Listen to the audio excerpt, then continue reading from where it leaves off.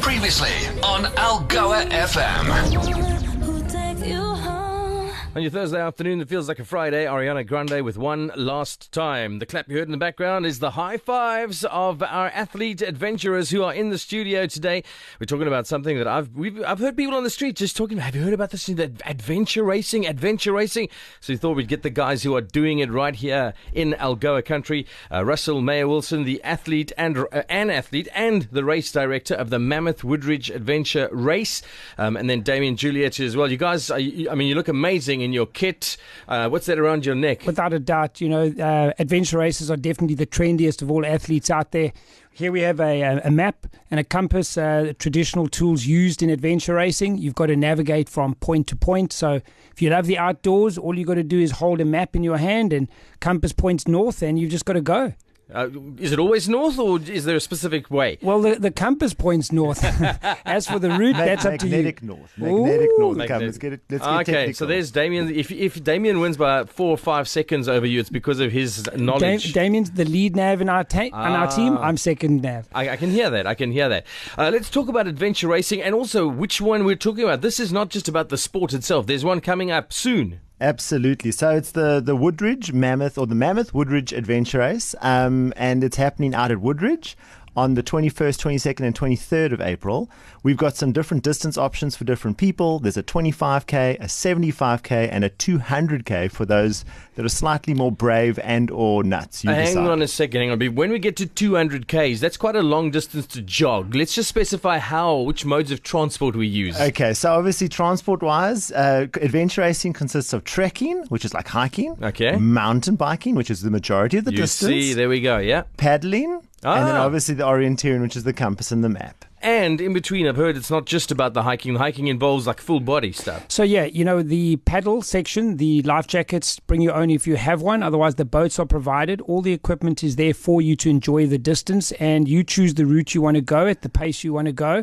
There's often a rope work section, like an abseil. Mountain safety is there. That's properly hooked up. I know, right? Everything is there, and yeah, just have a good time. If you like the outdoors, we're encouraging guys in the 25k distance. Yeah.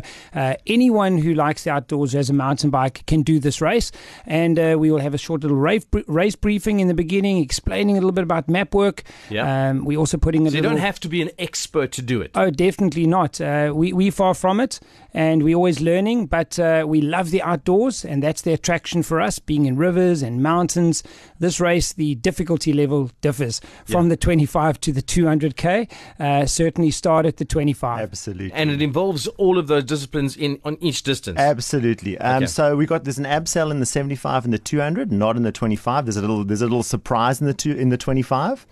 And I think the other big thing about adventure racing, it's a team sport. So there's so many different experiences you can have with your team. And when teams of how many? Teams of 2 and teams of 4. So you got 2 people in a kayak. That's why it's a multiple of 2.